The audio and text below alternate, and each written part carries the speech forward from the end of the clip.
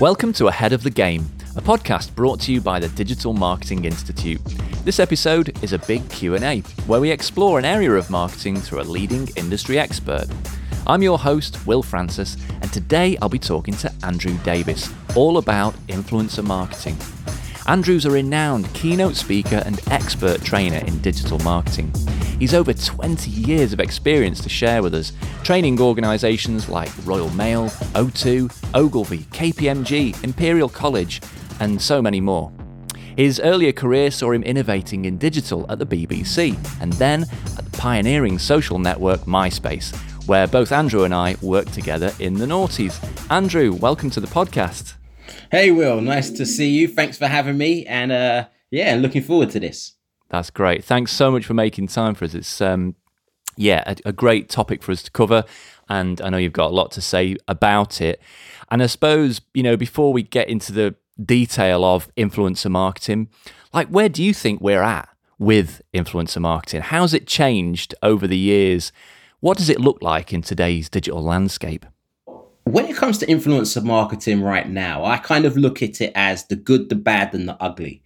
And I'll start with the ugly first. So when it comes to influencers, there's two types of, there's three parts of this influencer marketing world. There's the end consumer, there's the influencer, and then there's the brand. So when we look at the ugly, a lot of the time I'm going to put this towards the brands. And what I mean by that is there's been a lot of mistakes being made by brands, assuming things like, let's go with the person with the most likes, or let's go with this person because they're a celebrity and let's kind of connect it. There's that. That's a typical mistake that they make. I see another mistake where they do not do much research. So when they look at an influencer, they will say things like, okay, well, let's go with this person for this reason. But actually, they've not gone into detail about what that person does, what makes that person tick. For example, I remember once I was sitting in a cafe in London and I just happened to be a very pretty lady next to me. And I started chatting to her and she said that she's an influencer and she has a blog and it's called 5 Inches and Up.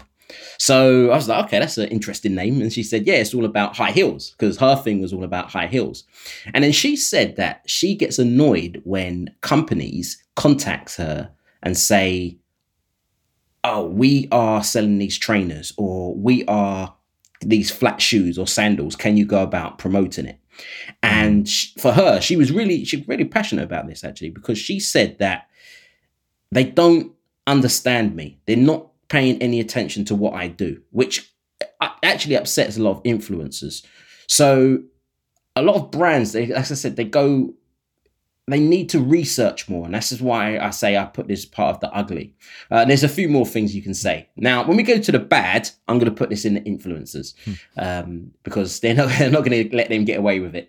The reality is, anybody can become an influencer. Yes, there are levels of degrees, macro, micro, nano, which I'm sure we'll get into later. But anyone could be an influencer.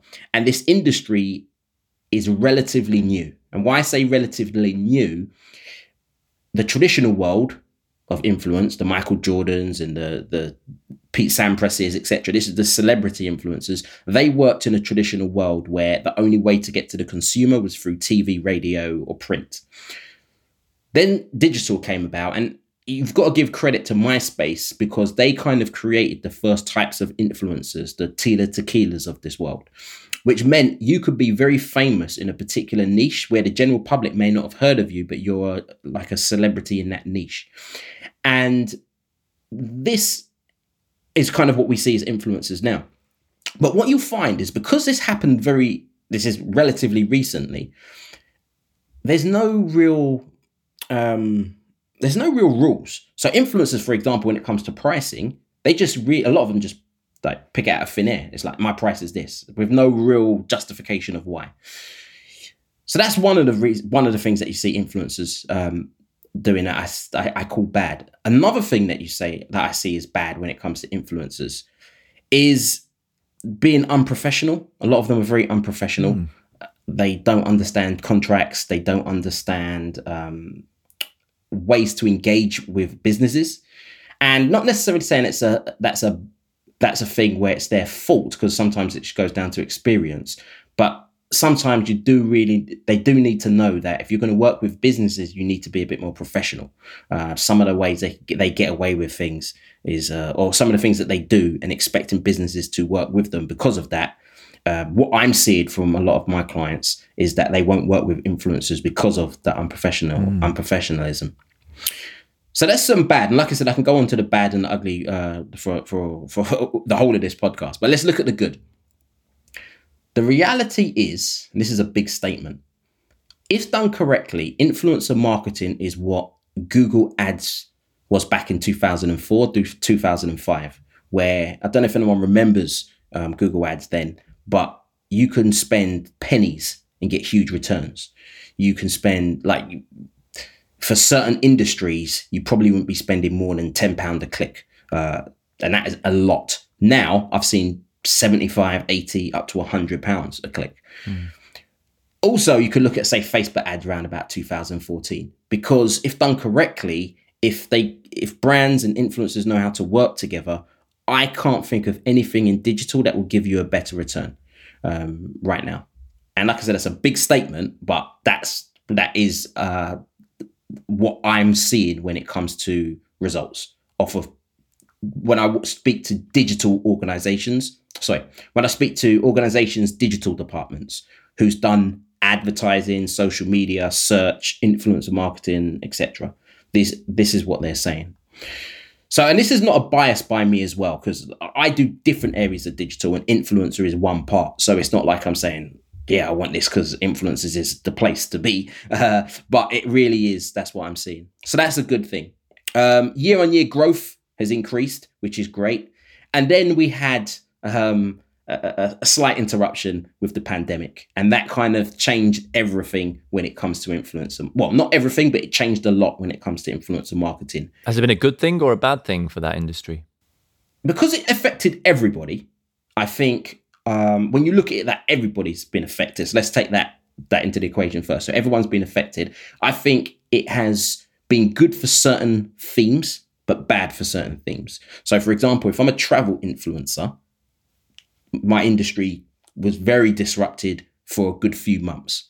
So it really just maps to what is doing well and doing badly in e-commerce, really, doesn't it? Pretty much. Yeah, pretty much.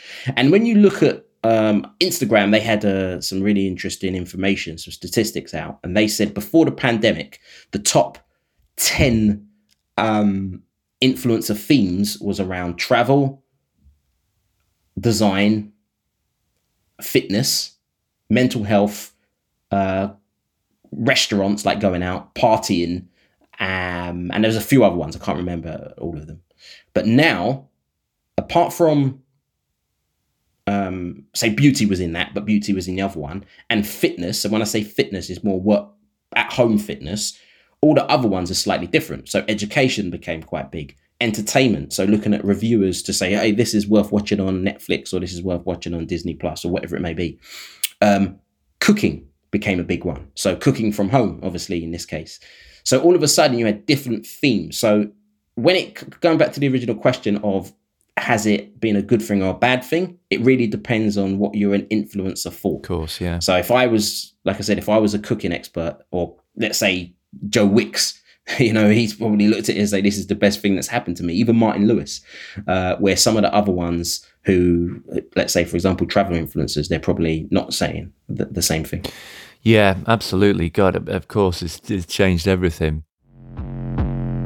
Hello, a quick reminder from me that if you're enjoying our podcast series, why not become a member of the DMI so that you can enjoy loads more content, from webinars and case studies to toolkits and more real-life insights from the world of digital marketing.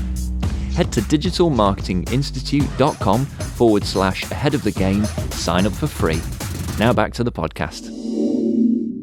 Thinking about your career personally, I mean, you've been both an influencer and an influencer marketer, right? How's because at your days in MySpace, I mean, I knew you then, and that's when I started to get, I suppose, influencer gigs. And I remember asking you, when one of my first kind of big things came in, whether I should do it, whether it be a conflict of interest, and whether I should go, on this kind of trip across the world to a big launch event. But so you've been both sides of the equation, right? How has that affected how you see it, and how do you what do you do? How do you work in influencer marketing today? Yeah, definitely been both sides of the equation. For me, because I've been on both sides, I kind of have a good understanding of both sides. Also, I've worked with influencers in a traditional sense since 2002, where I was working at Radio 1 Extra, because I worked with a lot of artists then. So, which is just another word to say influencer, because essentially an influencer is just getting somebody to influence somebody's, say, actions. And just for context, that's the BBC's urban music radio station. Yes. Sorry, yeah, that's the BBC, digital radio station. And working with them from 2002, actually before that, so 2001, I used to moderate chat rooms for Pop Idol and Liverpool Football Club. So I was working there. So since 2001 to now, what I've realized is that when it comes to influencers and generally social media, etc., nothing has really changed. And what I mean by that is you still need something to sell, you still need somewhere to sell it, and you still need someone to sell it to. And that hasn't changed. As an influencer, that's essentially what that's what they're trying to do. As a brand, that's what they're trying to do. But I think that's my frustration with it, because, I think a lot of marketers are still stuck in the mindset of send free stuff, get coverage. Do you know what I mean? And yeah. I try and get my clients to be more creative with that, and really try and push them. Like, you have to get beyond the idea that you send free stuff and you get a post, or you pay money and you get a post, because you're buying the influencers' attention as much as their audience. Because if for them it's just a transactional thing of like, oh God, got to do another paid Instagram post, they just do it and they move on, they forget all about it. Whereas if, like there was that Chanel campaign where Chanel took a group of influencers to the factory in France. Like, no one gets to do that. And they got their own unique strain of Chanel No. 5 when they came out. Like, they will remember that campaign for the rest of their lives. Definitely. It's like, and I think a lot of marketers are perhaps stuck in the traditional way of doing things, which, as you say, has been going on ever since, people, were advertising Coca-Cola in the 60s, or Michael Jordan in the 90s, etc. Yeah, the reality is that in this world that we live in now, people kind of want recognition over reward. Yes, an influencer, after a while, they might start off getting money because it's that, wow, I can't believe I'm doing what I love doing and I'm getting paid for it. But then after a while, it's a case of saying, okay, well, I've got 50 of these things now that people want me to post this week. So who do I decide? And I might just go for this one because they're paying, but as an influencer, I might not really care. I'll care, but I might not really put the same effort. You're not invested in it, are you? Yeah, you're not really invested in it. So as you said, that you say to your clients, is that transaction, yes, it can work, but there's so many different variations of why it can't. So then it goes down to, what can we do? As say, if I was looking on the brand side, what can we do to make it a bit more interested to get that investment in from the influencer? Because essentially, influencer marketing is to define influencer marketing is, to a brand, it's you're influencing the influencer. Their job is to influence the end user. So you've got to look at the influencer as your target audience. And what are you going to do to your target audience to get them interested? You've got to almost treat them like as if you was going to treat a customer. So if you was in the B2B space, again, if you're going to be working with a customer and you might spend 18 months trying to get that lead for that customer, and the effort that you're going to put in, then you've also got to look at an influencer as a customer, and you've got to treat them with that same respect. Again, if done correctly, that influencer will get more of your customers than you do. So the whole saying of, why go for the million when you can go for 10 that's got 1 million each? So how can we build that relationship? And that's what I think brands, they kind of missed the point. And going back to what I said, recognition over reward, it really is a case of saying, well, what can I do that's going to make them recognized rather than just reward them? So when you break down influencers, the reality is there's different types of influencers. The one we know the best is the personal brand. And that's what pretty much when people talk about influencers, that's what a lot of people refer to. It's that Instagrammer or the YouTuber. It's that the video gamer on Twitch. With these guys, when you figure out what makes them tick, especially when you start going on a macro level, it's not necessarily the money. It's how can you make them look good in front of their audience that they've spent years and years and years building up. And that's why I talk about recognition. So if you look at someone like Martin Lewis, his number one thing is his audience, because as they say, your network is your net worth. And he's a famous financial expert in the UK, just for context. Yes, and he is he's a famous financial expert in the UK. So Martin Lewis, famous financial expert in the UK. He has a site called Money Saving Expert, and he has spent years building this up. He's got a big influence now. He has huge influence, I should say. He probably gets offered huge deals on almost everything he does financially. But how can he look good in front of his audience? How can he show that gravitas in front of his audience? That's why he's on the news, especially during the pandemic. You're seeing him a lot more because he's seen now as an expert. So now he's making himself look even bigger in front of his audience. So again, getting him on the news, getting him on the newspapers, getting him seen in different areas. Now, the knock-on effect is that Martin Lewis, if he was a speaker, has gone from £10,000 an hour to £20,000 an hour. So he's going to naturally make money that way. Also, he's going to be selective of who he picks and who he goes about picking. And if you've gone and really kind of showed that recognition, that's going to help you as a brand work with these type of influencers. Yeah. Now, that doesn't necessarily mean that's going to be, right, let's think of recognition and not pay them, because I'm sure he still gets paid as well as the recognition on some occasions. But really, it's a case of saying, what can we do above and beyond everybody else? Because we need to get that person's attention, as you mentioned earlier. Absolutely. And I think, just working with influencers down the years myself and being one at times, I think that that's a missed thing, that actually what a lot of people want is validation. Yeah, that recognition. It goes back to, you mentioned people like Pete Sampras and Michael Jordan. Like, imagine how buzzed Michael Jordan was when Nike wanted him to wear their trainers and then wanted to put him on their trainers. I mean, yeah, the money was great, but that would have been a real milestone for him. But even someone with a couple of thousand Twitter followers is going to feel great about having a brand attached to them. It validates who they are, and it shows their audience that they are a key player in that niche, however small that niche is, right? So that is absolutely a really important factor. But this all sounds great, but I'm just wondering, do you think influencer marketing is something that any company, even really small ones, even B2B ones, can utilize? In theory, yes, they can. In theory. In practice, it's all about execution. One thing I realized quite early on in this digital world is that there's certain... I studied marketing as a degree, and one of the things that we learn in marketing, which I'm sure all of your users will know, is about the USP, your unique selling proposition, or your unique selling point.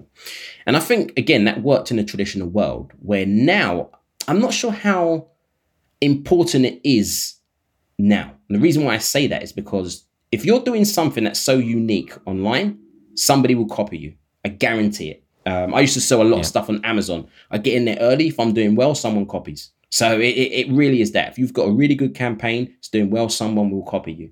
So again, what makes you unique? That goes down to execution. So if you're going to be working with influencers, it's not so much I've worked with this influencer, because if you've worked with that influencer and then you've got good results, trust me, someone else is going to work with that influencer because they've done their research and they've said, okay, well, that person does well. What's going to make you different is how you execute. And for me, it's all about execution. How can you go about making your campaign so different or so well executed that it makes people say, I wish I thought of that, or makes them think, I've not got enough things in place to deliver on that. Now that depends. That could be anyone. That could be a big influencer. That could be a small influencer. Brand. Sorry, that could be a big brand working with influencers or a small brand working with influencers. Yes, you might turn around and say, okay, well, big brands has got the budget, but there's many different reasons that's not always a good thing. But it's totally scalable, right? In theory, we talk about micro influencers, even talk about nano influencers these days. People with followings of like 1,000, 2,000, what have you. So in theory, it scales. In theory, your local giftware shop could engage local Instagrammers who've got a couple of thousand followers. And the same thing, the same rules apply in my head. It's how can you make it more than just a transaction? Yeah. How can you make it a unique experience for them? Yeah, exactly. I've seen in my hometown, a local fashion shop did like a catwalk night for just the local people, and the models were all like local Instagrammers, and they loved it. They got to try on all these clothes, and they got loads more for their fee because actually they were just so stoked about wearing all these different clothes. The Instagrammers that turned up, and people with a couple of thousand followers or 5,000 followers, they don't have agents, they don't have rate cards, and then yes, they can be a bit unruly and, as you say, at times unprofessional. They don't really understand the game, but at the same time, it can be really hard working with influencers who've got agents and who've got rate cards, and you just feel like you get nothing over and above the last penny you paid. And that's why I say it's the good, the bad, and the ugly of this world. I think, yes, good, but we can't ignore the bad and the ugly of it, which happen. I can put the good and the bad and the ugly for anything in marketing, to be honest. And and like you said, when it comes to the size of the organization, to me, it doesn't matter. It's how you can execute. I remember I was training some farmers in Scotland, actually, and they were saying how they tried many different things, and it was just a small local farm. And they just had an influencer, and he didn't do an influencer marketing campaign. The influencers found him online because they were in Scotland, and they said, can we just have a look around the farm? We're happy to do this, this, and this for you. And they was like, yeah, fine. I think he ended up paying like a small amount. I think they said, look, we've got this many people and we've seen that you're spending money on ads. Can you? So he said, okay, fine. And he got more return. I think, again, don't quote me on these numbers, but let's say, for example, he had 1,000 people following it on Instagram at the time, that farm. I think after the influencer went to the farm, took pictures and videos, they ended up having 4,000. I know they 4 times what they originally had. Again, this is a small farm in a remote place in Scotland. So it's not like it's a big brand, but they just used it. An influencer actually contacted them. They paid them a small bit of money, and then they've got 4 times for growth when it comes to their Instagram. So it can work for any size business. And that's the beauty of influencers. But as I said, it's key is trying to work out how you execute on that. Well, you talk about that follower growth. I mean, what metrics do you think influencer marketing drives? Like, is it just awareness? Is it somewhere in the middle, kind of engagement and that more consideration stuff? Can it drive sales? What should we be using it to drive in our businesses? So when it comes to this is a question I get all the time, metrics and ROI all the time when it comes to this. I say look at it like a relay race. A relay race, there's 4 parts of a relay race, and everyone's got their own goal for their leg. When you're watching a relay race, you very rarely, if you're watching the highlights, all you see, I'll say watching the highlights on your news, you might see Usain Bolt take the bat and then just finish the race. Which is the conversion, the purchase. Yeah, which is the purchase. He never takes it in 8th place and wins the race. He's usually in 1st or 2nd and then wins the race. But what you don't see on the news is what happened to get him in that place in the first place. So when it comes to influencer marketing and the metrics, it really depends where you look at it, say from a relay race. Is it the first leg? And that might be about awareness. So if that's about awareness, then you're going to look more awareness metrics and engagement metrics, it might be. Let's separate the two. So it might be more to do with awareness metrics, and that might be reach. And I've seen people do influencer marketing just based on getting as much reach as possible, with the whole idea that people can click on something, go to their website, and then they can retarget them with a Facebook ad or an Instagram ad or whatever it may be. They just want people to reach their website. So then that means you've got certain metrics you can look at. If it was to do more engagement, and this tends to be the figure that a lot of brands are the metric a lot of brands are looking at. What are the engagement rates? And that might be likes on content, shares, reactions, who's engaging, etc. That might be the second leg, because that doesn't necessarily mean sales are going to happen, but you're actually creating, by doing that, it helps your reach. So you can always connect it that way. Then again, I've seen some people use influencers purely based on sales. And that's when you start seeing influencers saying things like, if you download this app, or if you go onto this and use my code, you get 10% or 15% off. And that's an easy way to measure if they got a sale from it or not. But sales is always obviously a major part. But when it comes to the funnel now, you've got sales and you've got contributors, and a sale is a sale, but a contributor might not sell you anything, but they'll help with the soft metrics that are hard to measure, but are very important in today's world, especially in today's social and political world. And that means perception, impact, trust, authenticity. Hard to measure, but we know as a brand, if you want to grow in this world, these are key things to do. That's a very good point, actually, because that's sort of, if in the relay race analogy of, mapping that 4-leg relay race to the marketing funnel, the last stuff you talked about, perception, trust, that sort of happens as a layer on top that sort of happens outside of that. And as you say, very hard to track and measure, but obviously very important. And it's those, you're showing, it's a way for company to basically communicate who they are, what they stand for, what they're about, by who they're aligned with, and associated with in terms of influencers. So, it's an important consideration for sure. Yeah, and I think that's where it's the likes of the DMI and yourself and myself to really show brands that, look, yes, we can do a traditional transaction, and that makes sense. But we're not in a traditional world anymore. Yeah. We're in a digital world. In a digital world, there's so many different factors. The reality is most people lose the sale before they're even aware of the opportunity. So where do we lose the sale? Okay, we might lose it here.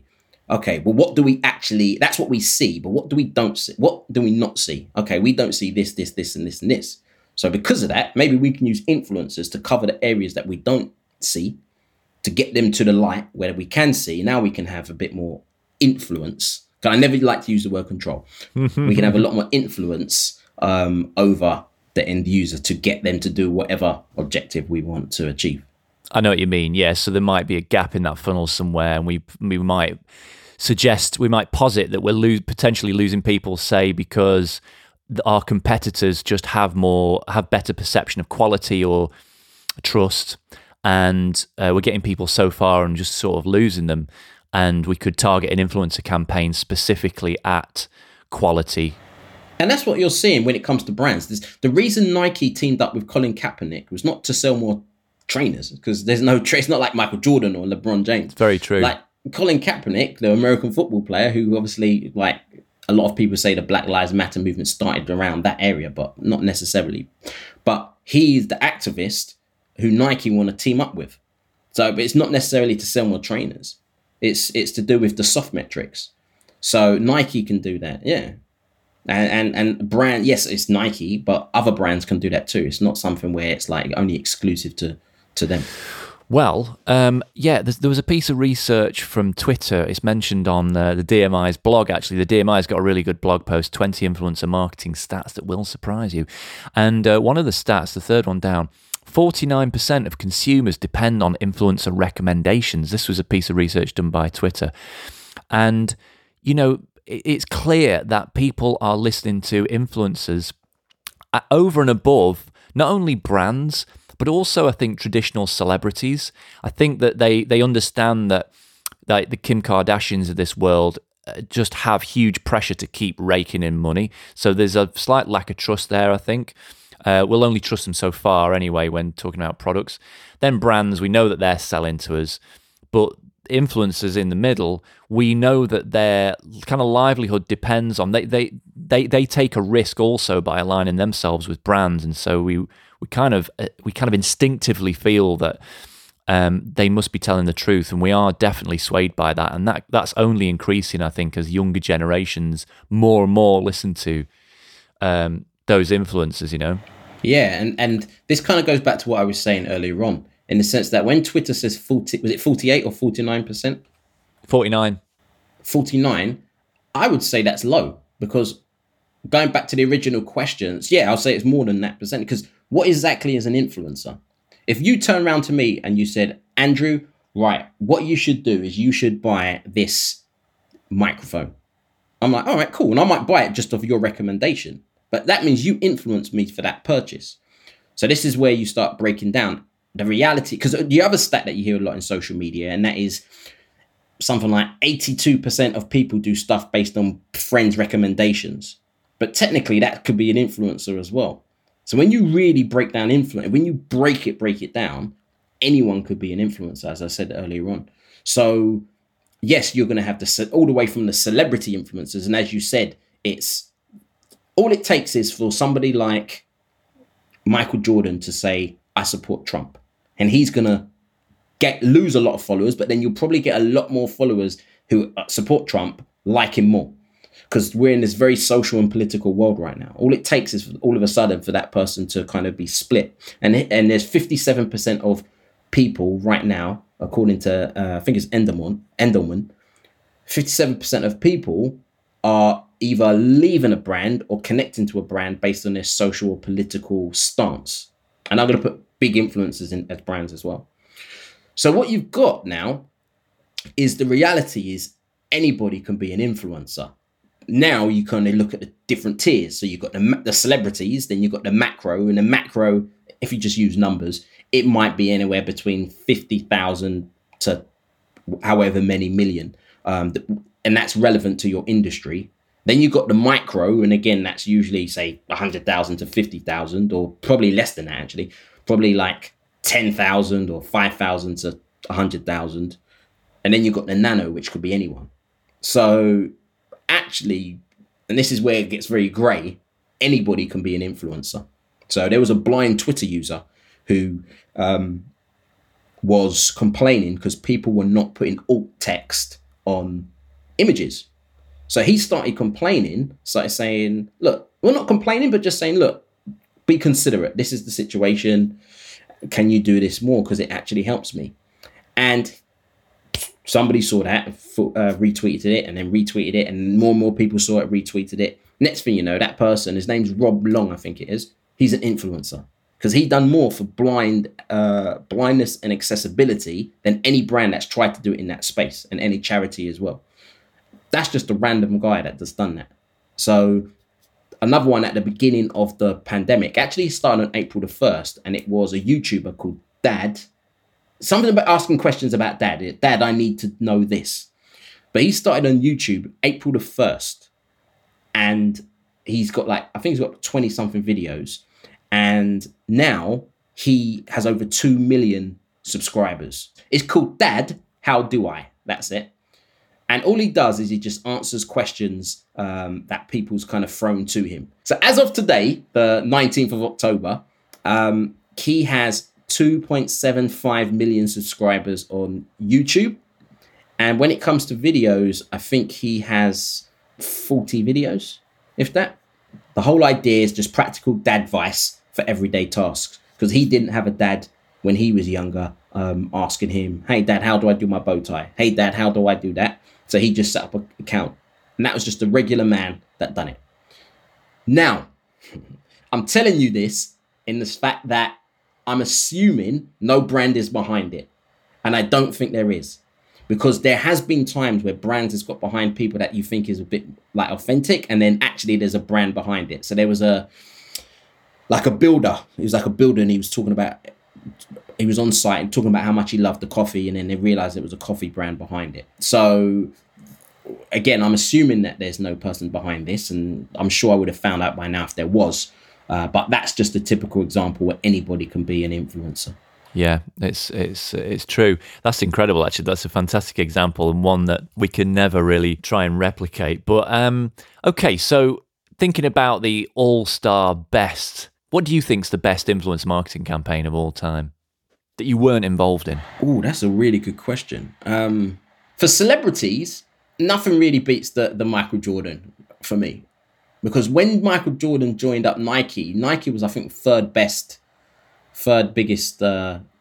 company. And Michael Jordan, I don't even think wanted Nike. I think he wanted Converse, because that's what Larry Bird and Magic Johnson was doing it. That's true. And I didn't know about this until I saw The Last Dance on Netflix recently, and yeah, it's really interesting. Yeah, so that I would say that is a huge one. When it comes to macro influencers, I don't know. I'll tell you what was a really good one that I thought was very smart. Was Madame Tussauds started to put influencers in Madame Tussauds, and they were then getting footfall into Madame Tussauds based on that. All of a sudden, Zoella, the makeup influencer who's big in the UK, well, big worldwide now, but she's based in the UK, she ended up getting a Madame Tussauds waxwork done, and it created so much press. And I thought that was a very smart way of getting influencers involved, or creating awareness for Madame Tussauds, ultimately to get footfall, because they knew that Zoella had a huge market who really love her.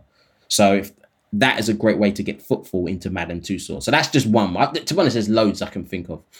So that's kind of like with the macro influencers. When you break it down to the micro influencers and the nano influencers, probably, I don't know, I really like the Rob one, to be honest, just because it's from a different sector. It's the charity sector, and it was about the accessibility and showing that you can just kind of be anyone with a need or an idea, and next thing you know, you're an influencer in that space. What's the best campaign you've worked on? What was your favourite influencer campaign that you've been involved in any way, just out of interest? This goes back to the MySpace days. But the reason why I say this is the best, because it has longevity, and this is a 10-year longevity. And that was to do with MySpace MTV were looking for a presenter, and it was to present the MTV News, which was big at the time. And we ended up doing a people could basically imagine a competition where you can do a minute video presenting how you would present on MTV, and then you would upload it to a MySpace page, and MTV would look at it and say, okay, well, we want you to come in for an audition, etc. So they were expecting about 50 people to enter. That 50 people end up being over 2,000. And then MTV said, right, actually, we can turn this into a show. And the show was, I think it was something like Are They MTV or something like that. I can't remember the name of the show. But ended up being a show, X Factor style. So you had like the funny ones and the really bad ones. Then you ended up having the judges. So you had 3 judges. So you had Alicia Dixon, Trevor Nelson, and Emma. Can't remember her last name, but she does Celebrity Big Brother, or Big Brother in the UK. She's the presenter for that. Emma Willis, that's it. And then it went from 100 that was doing in front of the judges, and then it went down to 50, and then it went from 50 to 3, and then 3 became 1. And then the winner was a girl called Laura Whitmore, who is popular now. So Laura Whitmore hosts and has been on shows in the UK like Celebrity, Strictly Come Dancing. She hosts Celebrity, I'm a Celebrity, Get Me Out of Here. She does loads of stuff for the BBC. So she's a huge presenter in the UK. So it did launch an established career through this talent search. Yeah, it was a talent search. No one knew who she was. She was just like I can't remember what she was doing before, but I know she was based in Ireland.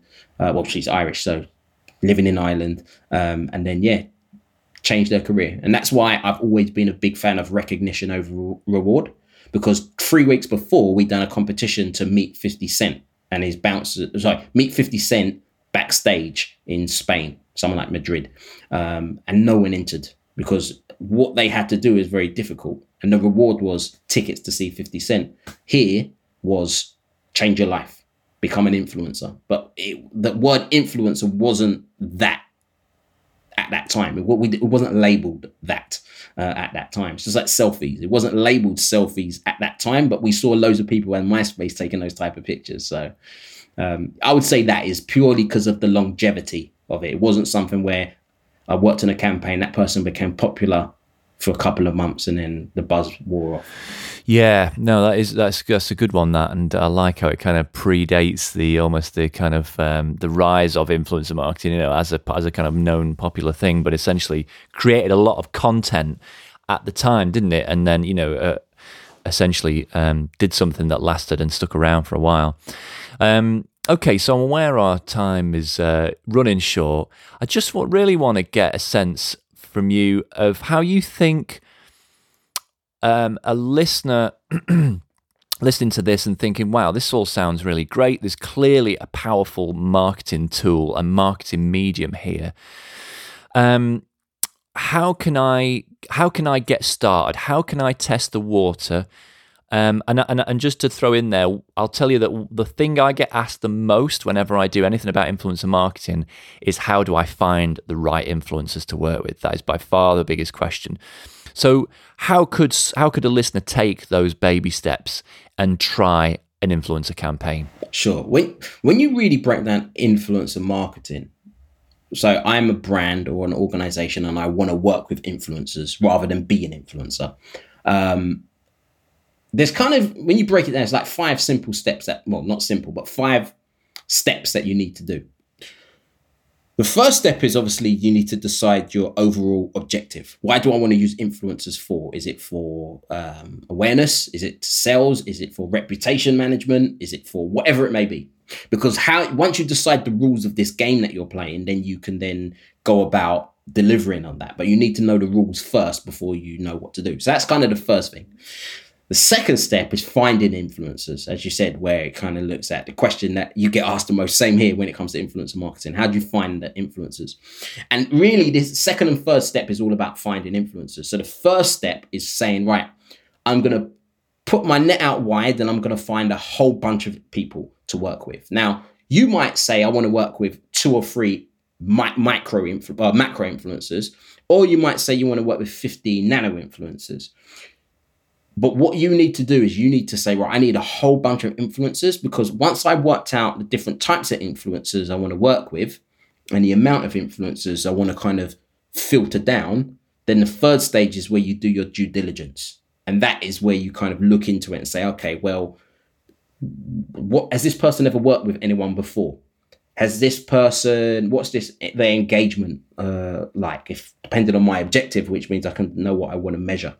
By engagement, you mean how much their content gets engaged with as a ratio to their following? That could be one of the metrics you can look at. And I'll give you some places where it's some tools that you can look at. So, for example, another engagement might be just growth of the channel. That might be another one where you look at. So I kind of put all of these metrics into more like engagement, conversational growth metrics in kind of one. And then obviously I split it up into different things. But one could be growth. So, for example, you might say, I want to work with this YouTuber because they've got 1 million subscribers. But you could use sites like Social Blade and then look at their subscribers over a period of time. And you might realize that 900,000 of those subscribers actually joined them 8 years ago. And actually, it's actually been quite a small increase over the last few years. So they were big then, but not now. So this is why I say we've got to do our due diligence around that.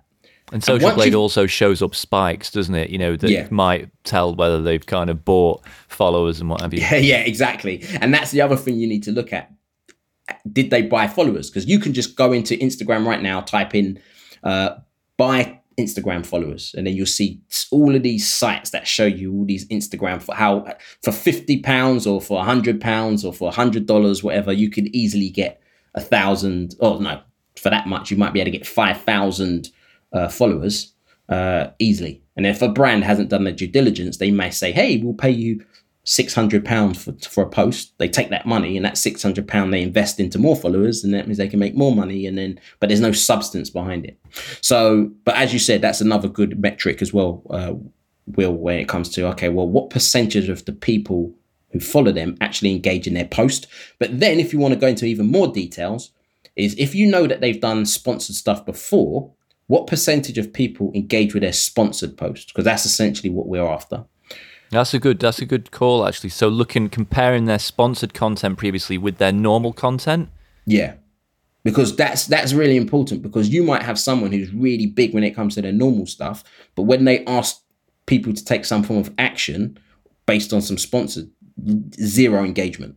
So, and you've seen that. There was a girl, I don't know if you heard about, she had 2 million followers, and then she's done a campaign with a company, or she started her own t-shirt company, and 36 people bought her t-shirt. So yeah, she was getting loads of engagement on her other stuff when she asked them, hey, buy my t-shirt, or worked with a company, buy my t-shirt, 36, which is nothing. So that's kind of the first step. The full step is then understanding how to pitch to influencers, build those relationships, contracts if contracts is needing, and briefing them. And that goes down to that bit. That's a key bit. And then the so how do I contact an influencer? Many different ways. So some of them might have agents, as you said. That's usually the higher ones. Some of them, they might just say, you know what, just go onto their Instagram page, and they might be contact them that way. When I've done a lot of stuff in the Middle East, a lot of influencers are all about WhatsApp. So it's like, here's my WhatsApp. They might have 2 phones, so they'll have their WhatsApp, and that's their influencer hotline, and then just WhatsApp them. So, because a lot of people, especially the younger generation, prefer WhatsApp rather than email, definitely before phoning them. So it depends. What I've figured out, I've done influencer marketing in many different countries. So the week before the pandemic basically locked everything down, I was in India, and luckily I managed to get back in time. Otherwise I would have been stuck like in India for 3 or 4 months with pretty much nowhere to go, no home, out there. In India, it's very mobile first. In the Middle East, very mobile first. In the UK, yes, it's starting to be mobile first, but it doesn't have the legacy of mobile first like it does in those countries, in Africa as well. Very mobile first. And because it's mobile first, it's always about contact me via WhatsApp. That's what you see. And they publish their numbers on their Instagram profiles? Yeah, they'll publish their numbers. Yeah, but it's not like their personal number. They'll have 2 phones. Yeah. It's literally, that's my business. So that's kind of like, so there's that way. You might use platforms. So you might invest money into an influencer platform. And I really like these platforms because it helps you find people quicker. I use Ninja Outreach. Yeah, so Ninja Outreach. So Ninja Outreach was originally, I used to use Ninja Outreach more to email people quickly, because that's what I think what it originally was, and then it kind of pivoted. I like Ninja Outreach. Tracker's good as well. I use Influencer Intelligence. That's the one that I use, and I find that very, very good. So there's a few out there. There's one, Hype Auditor, that seems to be quite popular as well. So these are the ones that you can use to actually help do your it gives you contact details as well. So how to contact them. The reason why I said that is because how to contact them. So that's another reason why.